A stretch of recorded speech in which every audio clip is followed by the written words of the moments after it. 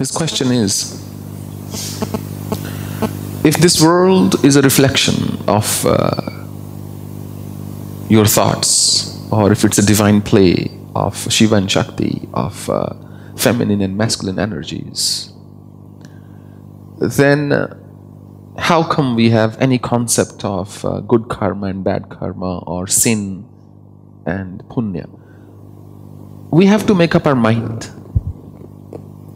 If we are saying it's a play of Shiva and Shakti, that means we are saying there are two entities, Shiva and Shakti. If I'm saying there are two entities, then two entities also have a corresponding framework. Then we are saying, okay, I have my parents in the family. If I have parents in the family, then they also have certain rules that they want me to abide by. If I'm saying this is just a divine play of energy, just things coming together, things going away, then there is no concept of sin.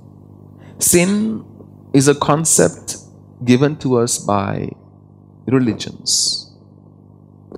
Various religions in the world have defined certain things to be sin and certain things to be religious. So you have irreligious or sacrilegious versus religious acts. So the way they differentiate this is, sin is something that is displeasing to God. That's the definition of sin, by the way, according to scriptures.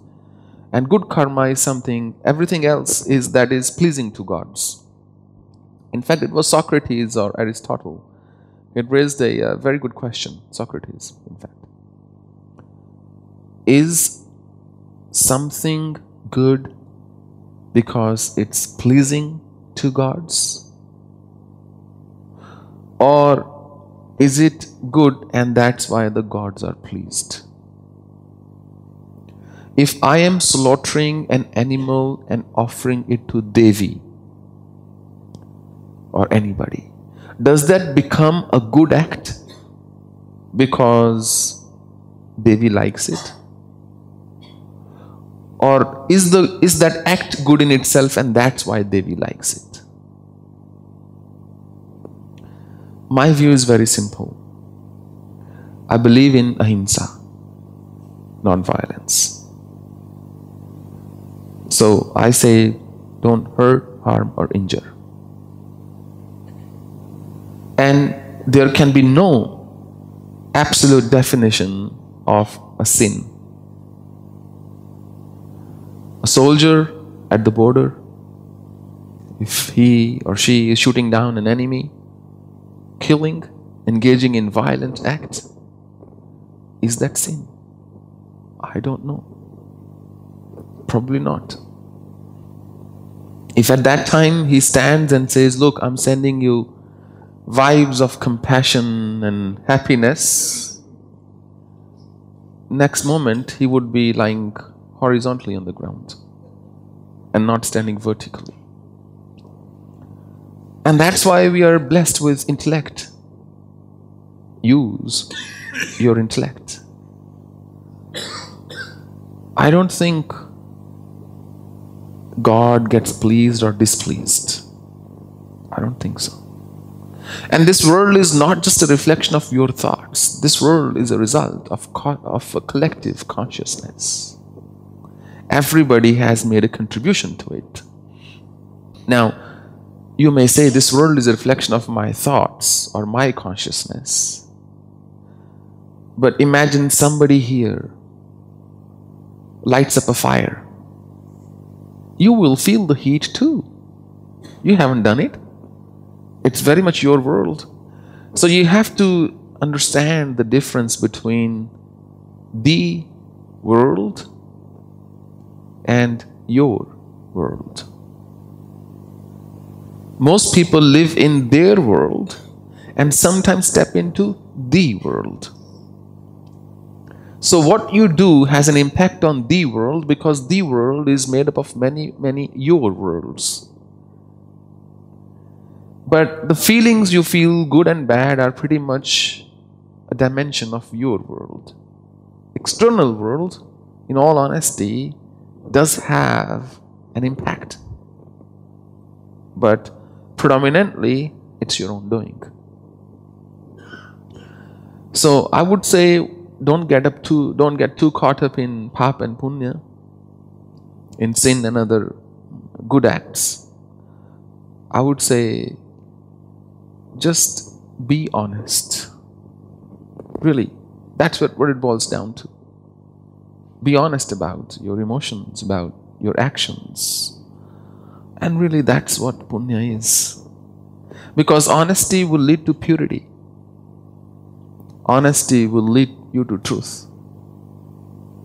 Be transparent, and rest will be taken care of.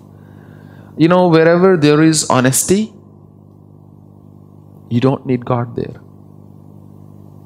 Honesty is God. जहां ईमान है वहां भगवान नहीं चाहिए. भगवान वहां चाहिए जहां आपको अपनी बेईमानी छुपानी है. For 90% people, 10% ईश्वर के लिए व्याकुल हैं. 90% people use this as a cloak to hide what's inside them. So the greatest punya is to help yourself, others, your family, your society, this world. The greatest sin is to, in my view, hurting, harming, or injuring anybody. When you hurt somebody emotionally, physically, mentally, it's a sin. If I may use that word, I don't really believe in the absoluteness of that word. If you, even in my view, anything that weakens your own consciousness is a sin in a way. And all these things will weaken your consciousness. If I'm going to just sit here and gossip about other people, it's the lowest act you can do with your mind. If I'm going to spread rumors about somebody, it's a medium kind of act. I'm hurting somebody. If I'm actually going to go and say things directly to the person, then I'm harming that person emotionally. Live and let live, that's punya. Learn to live happily and allow others to have that space of happiness. Because life is not going to wait for anybody. It's just such a short lifespan. Because we carry so much baggage with us that life looks like a pahad, looks like so huge, like a mountain. But really in the big scheme of things, in the universe, billions and trillions of years, it's not even a drop. 50, 60, 70, 80 years, what is that? When we talk about universe, we talk about trillions of years.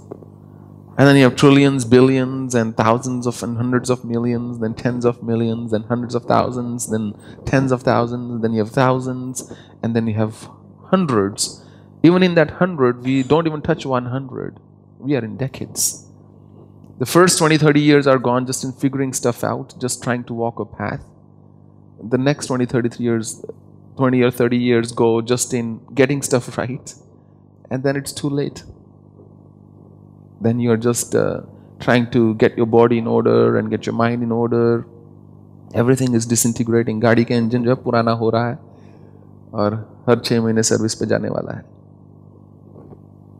So just be real. That would be my advice. Just be real about everything that you do. Be real. You know what I mean? There are people who talk about these fascinating experiences and this and that and the other, and they're doing therapies for people and sending healing and this and that. Half of the stuff they don't believe in themselves. Just be real. Just be real about what you stand for and stand up for. Be truthful.